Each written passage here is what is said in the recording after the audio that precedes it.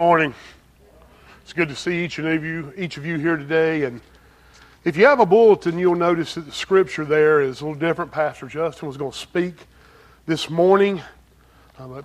His father-in-law passed away this weekend, so he's been with his family.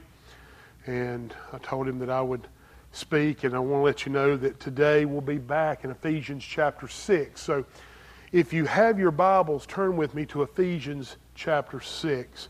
Also, I want to mention to you for next week, we've been doing this every other week. We'll be having our membership 101 class next week after church. If you've not been through it, we're requiring that everybody go through it. I know most of you have. But if you're interested in what we believe, our doctrine, now's the time to go through this. And you don't have to join to go through it. But I've always said you learn a lot about a church when you're able to ask questions. So now's the time. What do we believe? What do we believe about eternal security? What do we believe about baptism, the Lord's Supper? Well, come be a part of the class and we'll tell you. And again, you don't have to join. We don't beg people to join. We want people to bloom where they're planted. What we want to see people is saved. We want to see people saved. So that's our priority. But if you'd like to be a part of Living Way Community Church and know what we believe, join us next Sunday. We'll begin immediately after service and go through that class. We'll give you a packet. But also be able to have some time of sharing and fellowship and to understand where we're coming from. And I just want to give you that opportunity. But if you have your Bibles, turn with me to Ephesians chapter 6. And I've named this series, Dressing for Battle. And I want to give a few moments recap as we go through this, that as Paul is telling us, therefore, for all the things that Christ has done, that we're to dress ourselves in the full armor of God. And each one of these pieces of armament represents what God has given us through His Son, Jesus Christ, in the Holy Spirit. And if you would, stand with me as we read this, read the Word of God, and go back through it, then I will talk about the verses we're in today. But let us read. Finally, be strong in the Lord and in the strength of His might. Put on the full armor of God so that you will be able to stand firm against the schemes of the devil. For our struggle is not against flesh and blood, but against the rulers and against the powers and against the world forces of this darkness, against the spiritual forces of wickedness in the heavenly places. Therefore, take up the full armor of God so that you will be able to resist in the evil day. And having done everything, to stand firm. Stand firm, therefore, having girded your loins with truth, having put on the breastplate of righteousness, and having shod your feet with the preparation of the gospel of peace.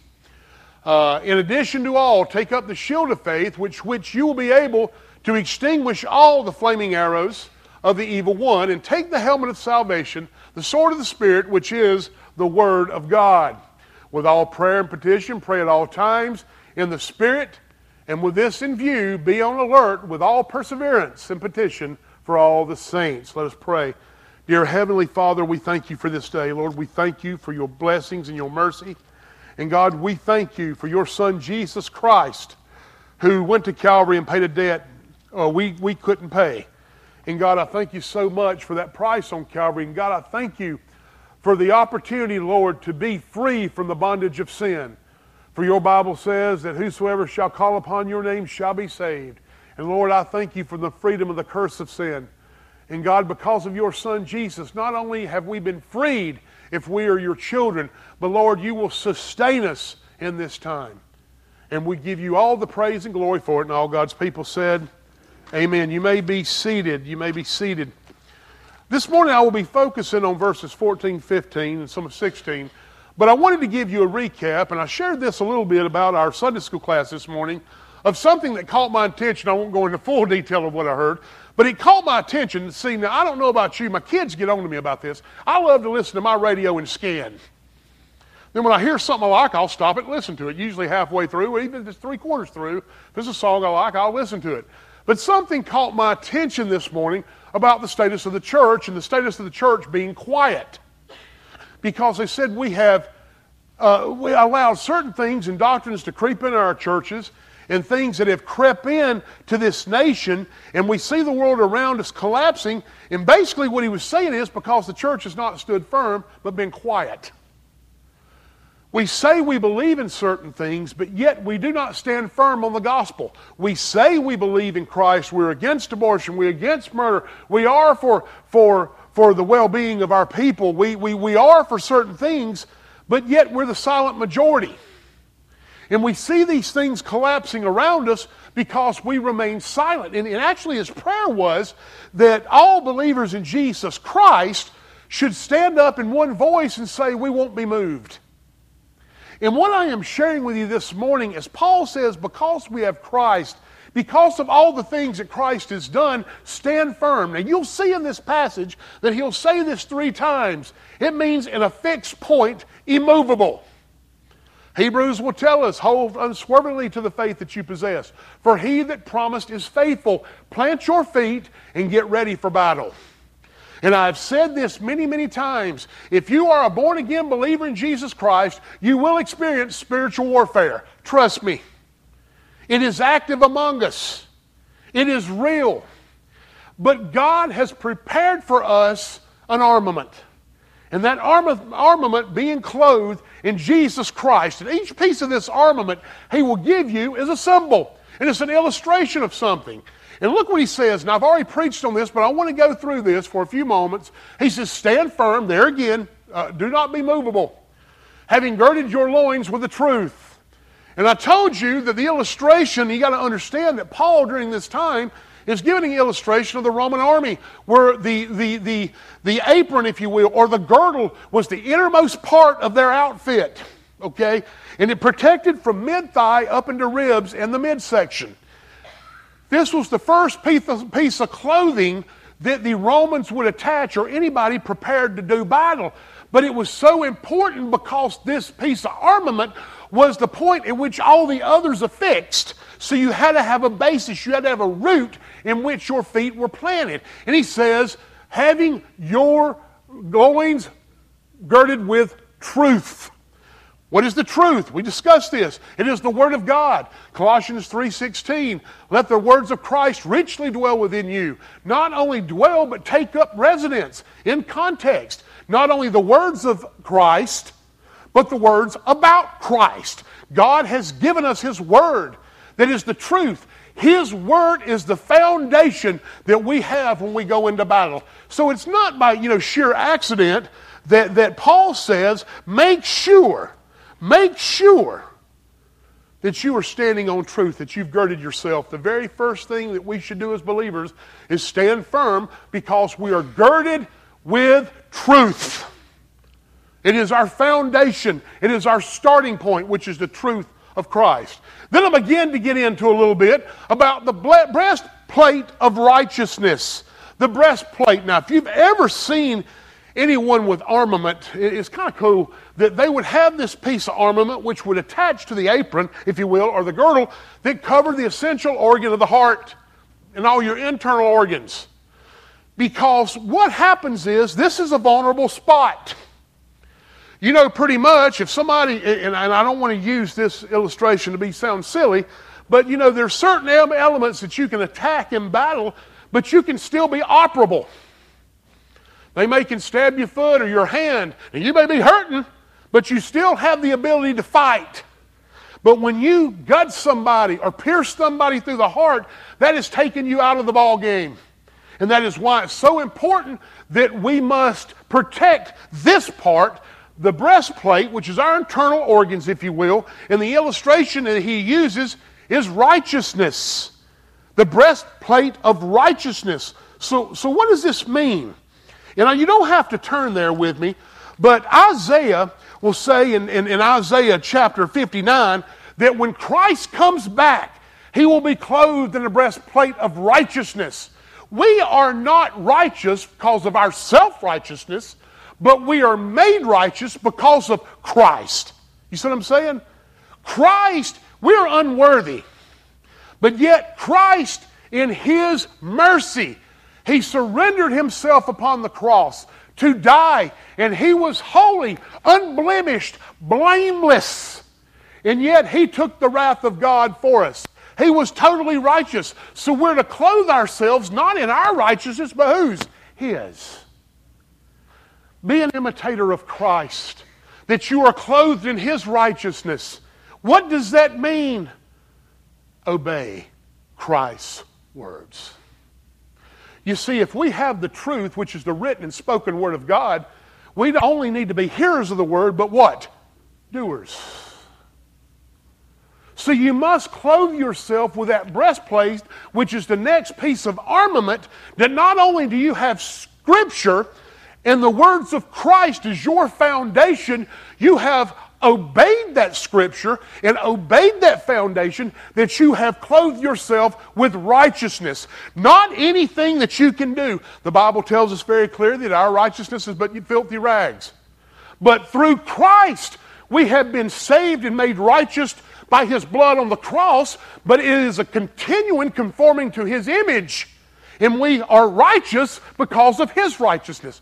We will desire righteousness. We will desire to obey Him if we're Christ. Amen? Because we will want to conform to His image. And He says, having the breastplate of righteousness, that we have put on this breastplate to know that everything within us has the desire and capability to serve Christ. Do you have that today? Is your foundation on the Word of God? Is your righteousness in Christ alone? Do you seek to serve and obey Him? Let me tell you something. This is the other thing the man said on the radio. And it got me. He said, because we have taken this health, wealth, and prosperity gospel that's being preached and poisoned our ears with a God that has been created in our own image. Because the church has turned to listen to things that'll tickle their ears. And if you're not getting your ears tickled somewhere, you'll go somewhere else and hear it so you can be. Because we will not be a people, if you will, that want to hear things that bother us. We don't want to be told what to do. We don't want to be corrected and have reproof among us. We want to do our own thing.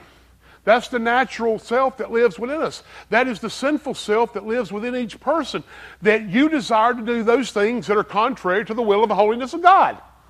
But in Christ, you have been changed. Because I know me. My dad used to tell me I had a head like concrete. I'm hard-headed. And my heart was the same way until Christ broke it.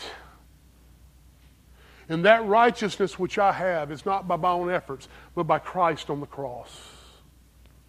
And through Him, I have been made righteous, and I desire to conform to His image. I've got to have that righteousness on my chest. Think about this. One of the words that baffles me and gives me the most grief is the word carnal Christian. That is a word that is used so much throughout the world that we're just a carnal Christian. I'm not perfect, but I'm forgiven. That mentality that says, yes, I'll praise Jesus in the morning, but when I go to that restaurant, I'm going to treat that waitress like garbage. Somebody's going to cut out in front of me, and I'm going to give them the great one-finger salute. I'm going to get mad at the grocery store, and people will see my testimony. And let me tell you something. Listen to me. I say this many times, but being clothed in God's righteousness, I'm not saying that none of us are not going to fail. Listen to me. We are human. We will fail. But our failures will never be an excuse to continue failing. Amen? It can't be that way because we seek Christ's righteousness. And I'm not hating or throwing shame at anybody because, like I've often said as a pastor, the 20 years I've been in ministry, when I point one finger out, I got a sack full coming back at me. Any of us are capable of doing anything clothed in our own righteousness. Do you hear me? I have heard so many people say, I wouldn't do that. Don't you ever say that. Because left alone in your own self-righteousness, you can do anything. Because that's the pride of a human being. But to clothe ourselves in God's righteousness and to get up every day saying, God, I need that breastplate of armor that I may obey and serve you no matter the cost. Because I can't do it on my own. There's not a person here that can walk through this evil world on your own. You can't even walk out that door. You need Christ at all times. And I'm getting so tired of going and hearing people that claim to be believers that have taken the gospel and God's righteousness and turned God into something that will give me whatever I want, whenever I want, however I want, and then we get mad at Him when He doesn't. And you'll hear me continue to say this. God never promised any of you to be rich. He never promised any of you would be healthy. He did not promise this. But I can tell you what He promised, that He would walk with you regardless of whatever situation that may be in. And it's not when James says, consider it a joy when we're going through trials. Consider it a joy when we're going through trials. How can you have joy? See, joy and happiness are two different things. Happiness is a temporary state of emotional being. Joy is something that comes down from the root of one's heart. And when he says, consider it joy when you go through trials, he's saying, I got cancer, let's cut cartwheels. But what he is saying is, even though, God, you may leave me here, or though you may slay me, I will trust in you, because you alone are enough. That's resting on the hand of God. And understanding that righteousness, in my self-righteousness, I will complain. You know what's funny? Let me tell you, for a few moments. There was once this guy who he consented to be a monk. And he went to the monastery, and if you will, and they took a vow of silence, and he was only able to speak one sentence every 10 years. So the first time he went in there, and the head monk said, you got anything to say? Yeah, he said, my foot hurts. And he walked out. 10 years later, he was asked to come back and say something. He went back in there and he said, yeah, my bed's too hard. Head monk looked at him, okay, and he walked out. Finally, after 30 years, he went in there and he says, do you have anything to say? He says, yeah, I quit. The head monk says, I'm not surprised. You haven't done nothing but complain since you've been here. See, a lot of times we sulk in our own self-righteousness. And when God does not give us what we think we deserve, we get upset about it. But our lives should be focused on His righteousness. And His righteousness manifested in us through His Spirit, that we seek and serve Him who has not only saved us, but will sustain us through the various trials and tribulations that we face. Clothe yourself in the breastplate of righteousness. But I want you to also look at what Romans chapter 6 says. And again, you don't have to turn here, but listen to Romans chapter 6. Romans chapter 6, I'm going to read 12 through 14. Listen to what he says. Therefore, 12 says, therefore do not let sin reign in your mortal body so that you may obey its lust. Okay? And do not go on presenting the members of your body to sin as instruments of unrighteousness. But present yourselves to God as those alive from the dead, and your members as instruments of righteousness to God. For sin shall not be master over you, for you are not under the law, but under God's grace. You see what he's saying? That this breastplate is an instrument, and you should use it as an instrument of righteousness, and not use yourself as an instrument of unrighteousness. Because God transformed and changed you. And that righteousness that has now been imputed, if you will, upon you is because of Jesus Christ. Rest in Him. But look what he also says. He says, and having shod your feet with the preparation of the gospel of peace. Shod your feet. I don't know about many of you, but when I was a kid, I run around barefoot. Until I stepped on those rocks and it hurt bad. As Charles Spurgeon once said, there's nothing that caused such a great pain in the sandals but one pebble. He says, have your feet shod with the preparation of the gospel of peace. Now this is a very interesting illustration. Because what Romans and Greeks would do, they would bind themselves with sandals, if you will, but the ankles were protected with a strap of leather. Not only did they do that, but they nailed spikes through the soles. Their feet weren't made for running. They were made for standing and fighting. They were made to plant their feet and be ready for battle. Not only were they prepared to stand firm, but they were also protected by an instrument that went from the bottom of the ankle up to the knee called a greave. Now this greave was to protect the calf. Now I don't know about you, but when somebody hits you in the calf, it hurts. Your feet hurt. Now again, I use this illustration kind of loosely to make a point. Even though you get hit in your feet, you're still dangerous. But boy, it will hurt in a big way. I never will forget. Tiffany will tell you that one day we were at Lowe's and I was looking at plumbing supplies. And there's a man with his little child over there. The child was probably 3 or 4. And I'm picking up stuff and I'm looking at it. And the little boy just walks up to me and looks. I said, "Hey, buddy." And he hauled off and he kicked me right in the knee. He dropped me. Now that'll be another prayerful sermon another day on walking away when you're angry. But my very point was it hurt, and it hurt bad. And I'm sitting there, I said, "What was that all about?" And we just, Tiffany's laughing. I wasn't laughing. But what it did was take my mind off what was going on for a brief moment while I got kicked in the shin, knee area. And his daddy called him back over there, and again, the thoughts went through my mind, but that's beside the point another day. But my point is that part needs protecting in battle too. And he says, have your feet with the preparation of the gospel of peace. Now, right here in context, he is not only talking about the gospel that you present, in other words, sharing the good news of Jesus Christ, but also the gospel that saved you. Because Christ brings peace. I want you to think about this for a few moments. How many times, well, I'm just going to be brutally honest. And I've shared this many times. If you have been saved, you have a story to tell. You say, "Chad, I'm not a preacher and I'm not a teacher." No, but if Christ has saved your heart, you have a story. And that story should be less about you and more about Christ. About what He's done in your life. And not only is that story encouraging to others, but it's personal to you because it's the gospel that saved you. It's the gospel that didn't necessarily bring peace in the battle, but it has brought peace in the war. Because that I was an enemy to God and at war with Him, because of the gospel, I have at peace with Christ. Are you at peace with Him? Look what he says.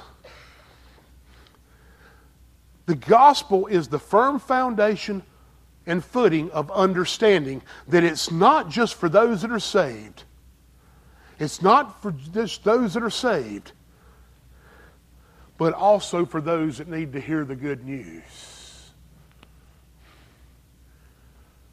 The gospel of peace. I have said in this church, and I'll continue to say in any church that I ever pastor, and I'll stand firm on this. If we claim to be leading and teaching, and we don't know the gospel and how to articulate it, then we need to cease from doing so. Lives are in danger. And everybody that talks about Christ should be able to share the gospel if you're saved. And you say, "Well, Chad, I'm not a speaker." You don't understand. Listen to me. You see, my foot is planted because of what Christ's done in me. Because, as I often say, if you'll read the book of Acts chapter 26, Paul makes this very clear. And I'm not going to read it to you. I ask you to read that for yourself. But in the book of Acts, Paul has this opportunity to stand before King Agrippa. And he gets to defend himself, and he gets to stand firm on the gospel. His feet are planted. Why? Because Paul was a Roman citizen.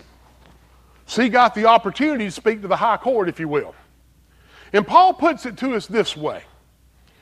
This is what I was. I was persecuting those who called themselves Christians. I even held the coats of those who tried to kill them. I did these things. This is what I was. Not only did I hate Christ, in other words, but I sought those who loved Him. But then one day,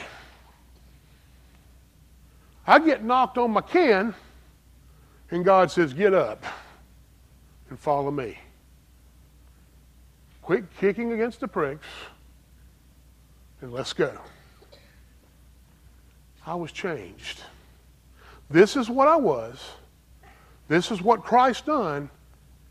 And now I'm here, Agrippa, for my faith and trust in Jesus Christ and what He's done in my life. Every one of us have a story. I often told you that when I was in a mission field in Pennsylvania, people would often ask me, Chad, where are you from and why are you here? Because I talk different than most people up there. Well, my home family says I seem to have a strong southern accent. I don't think so, but maybe I do. But maybe it's funny because when I'd come home, I'd go, did I talk like that? But I guess I do. Anyway, it don't matter. But most people would ask me, where are you from and why are you here? And I would say, I'm from Greer, South Carolina, but I am here because one day Jesus Christ made a difference in my life. And He can make one in yours. You see, we must have a story. 25 or 30 years ago, I'd never thought I'd be standing in front of you people, but I'd still be turning wrenches at Mitsubishi Polyester Film. But God had different plans.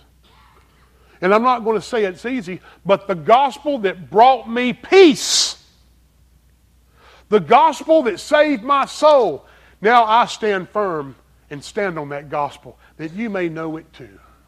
And I want to encourage each and every one of you, if you have been saved by the blood of Jesus, you've got a story to tell. And it's not about whether I was an axe murderer. It's not about whether I was an arsonist, whether I was this, whether I was that, cussed or didn't cuss, whether I took drugs, whether I didn't, whether I did this or that. It does not matter. You see, every single human being is on the same playing field. Our righteousness is yet but filthy rags. It's not what you do that makes you what you are. It's what you are that makes you do what you do. Those things are symptoms of a fallen heart. But let me tell you something. The same person of Christ that saved me will save you. The Bible says, whosoever call upon my name shall be saved. And let me tell you something, I've never been the same. And I got a story to tell. And you do too. That gospel of peace is your firm foundation and fitting that says, you know what? God, you have saved me, and you said you'd never leave me or forsake me. Now I'm going to not only stand on that gospel of peace as I do battle, but I'm going to grip in and press forward and still keep sharing it. There's nothing that brings peace greater than the peace of Jesus Christ. There's no words I will ever share that will ever give you the comfort and peace that Christ can. Christ still is able to save, and He still changes lives. The gospel of peace.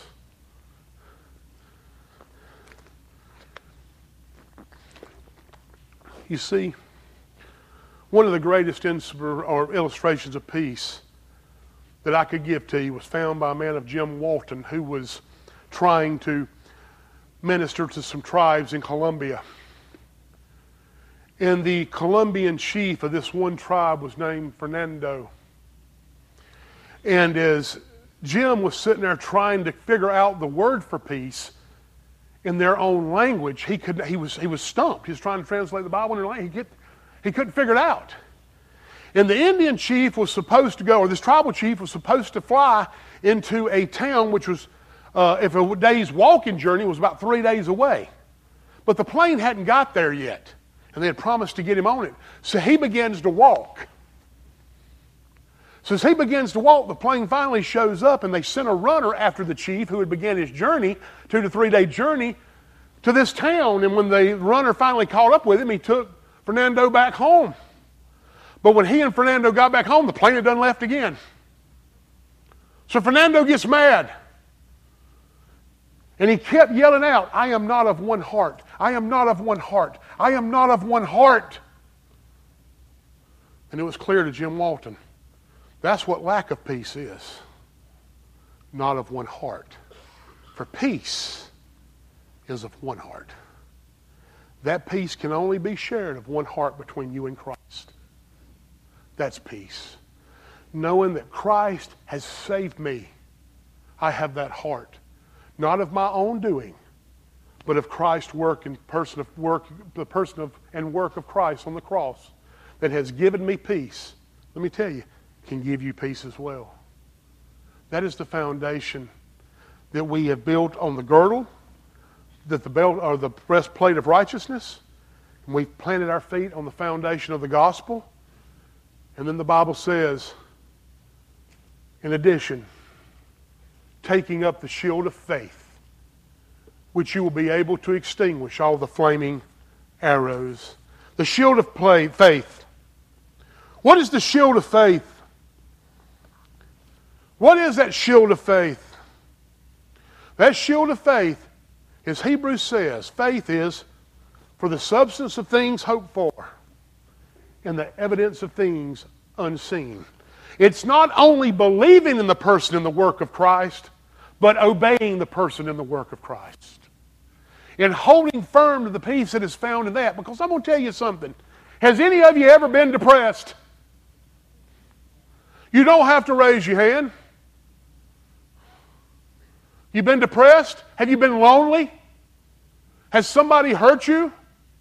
Do you understand that these are tactics of Satan? Those are the flaming arrows he's talking about. In Paul's illustration, a flaming arrow was this. The Greeks and the Romans would take their arrows and dip them in pitch and then set them on fire. And when they would be shot at something and they would hit it, it would ignite a bigger fire. Do you realize when those flaming arrows are shot at you and you don't have the shield of your belief in front of you, they will consume all aspect of your being? How many of you have been crippled by worry? And I think about things like this. Every one of us are going to face trials. That's why it makes me so sick, and that's why you hear me get so upset when people say, it's going to all be okay if you pray harder. It's going to be okay if you give more. God's just trying to get you to give your mortgage payment to me. You're not being obedient. You're going through that trial because you don't believe enough. Let me tell you something. Us that are in Christ do not look to Him for some monetary gain. We look to Him to be the Lord of our lives. That's the difference. Because He never promised these things. Because when you don't get these things, what do? You begin to collapse. How many times have you been so on fire to do something, if you're a believer in Christ, and one little flaming arrow pierces a little bit of that armor and it destroys your whole week? You know what I'm talking about. That's all Satan wants to do, is get the fight out of you. And we don't listen. He wants you to give up. Why does he want you to give up? No, not only does it do damage to you, it does damages to others. Because if he can prevent you from sharing the good news of Jesus Christ, he has a temporary victory, people. You see that? We need that faith. Not only that shield that will protect us, but that shield that we will obey and keep pressing forward no matter what the circumstances. You know, it's easy, very easy to give up. We have this, well, I better not do that. It's a good bad illustration, plus it goes over there, I'll get in trouble. But anyway, have you ever met those people that tap out so quick? They tap out, they're so easily to give up. Let me give you an example. Now, I'm an industrial electrician technician by trade, so I see a lot of things that I don't like. I see a lot of dangerous things. And I've seen people work on things, and very quickly, instead of them working on it, they'll pass it off to me. And then I go up there and get frustrated because I got to go behind them. We've all been there. Don't have to be necessarily in the electrical or mechanical field, but you see my point. That people that give up so easy. We are not, as born-again believers in Jesus Christ, to be those that tap out so quick. And let me explain to you why. What if the man that was sharing the gospel to me tapped out the first time I told him I didn't want to hear anything he said? You hear me? Let's take it a little further. How many of you have done an in-depth study of the man called Jeremiah, who wrote the book of Jeremiah and the book of Lamentations, the cry over Israel? For 40 years, he was ridiculed, made fun of, tortured for Christ. And at one time outside the gates, he gave up. He's given up and said, God, I've had enough. But then he says, but when I remember the fire that's been placed down in my bones. You see, the very thing that he was, Satan attacked. Satan caught him unawares, if you will. And he began to thrust every arrow at him. But Jeremiah cried out in a loud voice that those fires that was started inside his bones have a rebirth. And he came alive and he kept pressing on. Our success is not based on numbers. Our success is not based on how many people like us. Our success is not based on how many things we do for people. Our success is based on how much we love Christ and are willing to share Him with others. And it's not about a personal gain. Listen to me, I want to distinguish it. I have never saved a soul. I do not have a notch on my office door wherever I've pastored. I saved this man and saved this man. Hallelujah. Look, I haven't saved a soul. And any pastor that says they've saved souls, you better flee. Because there's only one Savior, and His name's Jesus Christ. The only thing I've ever been able to do is share the gospel. He takes care of the results. I don't save anybody. But I know that in my self-effort, I'm capable of doing anything. And when I see that He says, take up the shield, that these arrows will be extinguished, which means this, that Satan will get a hold of us every now and then. But we remember the fire that was planted down deep in our bones, and we stand firm with what Christ has done in our lives. I am here to tell you today that every one of you who are a believer in Jesus Christ will have opposition, and you should be having it now. We ain't seen nothing yet. People say, well, I don't listen to the news for it's depressing. Well, you can take it one of two ways. A, you can prepare yourself, or B, just be surprised when it comes. But I can assure you, trials are coming, unlike any we've ever seen. And we all have a choice to make. We can don ourselves in the armor of God and stand firm on His words and His work, or we can be run over. I want to encourage you, you don't have to be a theologian and go to seminary to be able to share the good news of Jesus Christ. You don't have to be the smartest individual. You don't have to have 17 degrees. You don't have to have work experience of over 75 years. All you have to do is depend on the person and work of Jesus Christ and share His truth. That's what you need. And every one of you can do it. Do you really believe what you believe? And I want to encourage you this morning, listen. Yes, the world's rough. And there's some things going around that's horrible. But you attach, people say, well, it's funny. I got to share this with you. I look at it in this perspective. I don't believe there's no task too big for God. That God can do whatever He wants to do, and He will use us for His glory. But sometimes we look at things that's so overwhelming we shy from them. And we say, we don't want to do these things. It's too big, God. I love you, but it's too big. Remember what I said to you earlier? That when we begin to study this lesson, that God will do the battle for you, but you got to be participant in the battle. You got to be there like David was in the battle. David was in the battle, but God fought it. You have to be a willing participant in the battle, but let God fight it. But understand, when you look at things from a whole, you see a big obstacle.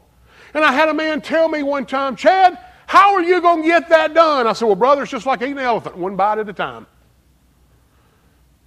It's not about what I can do and the amount of time I can do it. It's about whether I'm faithful in what I do.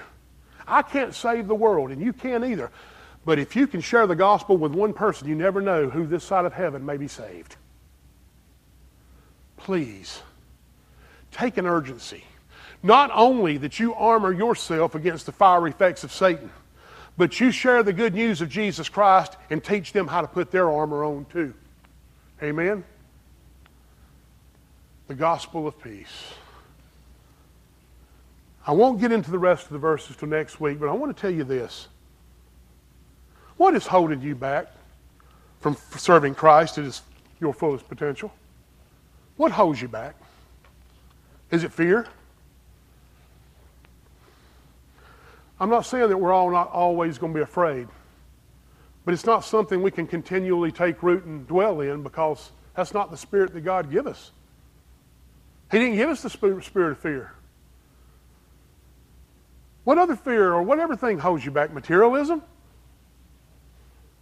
Chad, if I get on fire and standing firm for the Lord, man, I can lose my job. I can lose my things. Please listen to me if you never hear another word I said. Your job and your 401k is not your provider of life. It's not. Christ is. Christ is your provider. You don't understand, I have to have this to live.